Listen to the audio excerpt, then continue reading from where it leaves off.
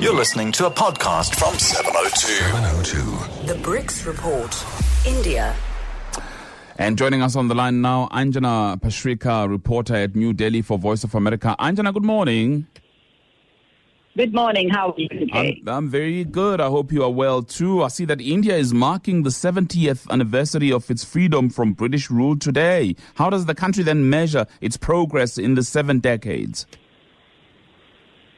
I think India's strength is that despite multiple challenges, it has held together as a stable democracy, though a noisy one. It's the world's biggest democracy, as we Indians love to say. It is also today the world's fastest growing major economy. That, I think, is a source of pride for many Indians. I think, generally speaking, there is optimism that India has progressed reasonably well. It has created a great middle class, bigger than the population of Europe, and the country has a sense of self-confidence that it did not have, say, even 2 decades ago. On the minor side, progress in the country of 1.3 billion has been very uneven. We do have millions of people still living in poverty, malnutrition levels are high, literacy levels are only around 60%, and caste and religious violence are a problem. And, of course, people are fed up with bad governance and huge corruption and see this as a big stumbling block to progress.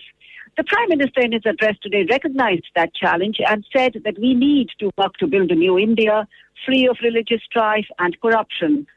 I think I tend to agree with the well-known historian who called India at 70 a 50-50 success story. He says it's a miracle we have survived as a democracy, but there is much work ahead in terms of nation building. Interesting, very interesting. All right, so I believe a lot of attention also focusing on the division of the country in 1947 into 2 countries, India and Pakistan. Tell us about that.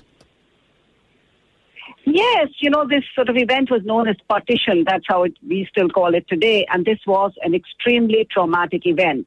The birth of Hindu-majority India and Muslim-majority Pakistan was very violent in border regions along the line, because the line dividing the two was very roughly and hastily drawn by the British. Sometimes it actually cut through villages, leaving one family on one side and the other, on the other country.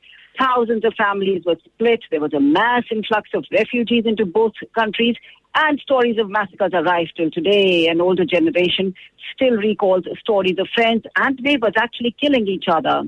Now, 70 years on, today, the border between the 2 countries is still contentious and one of the most heavily armed in the world.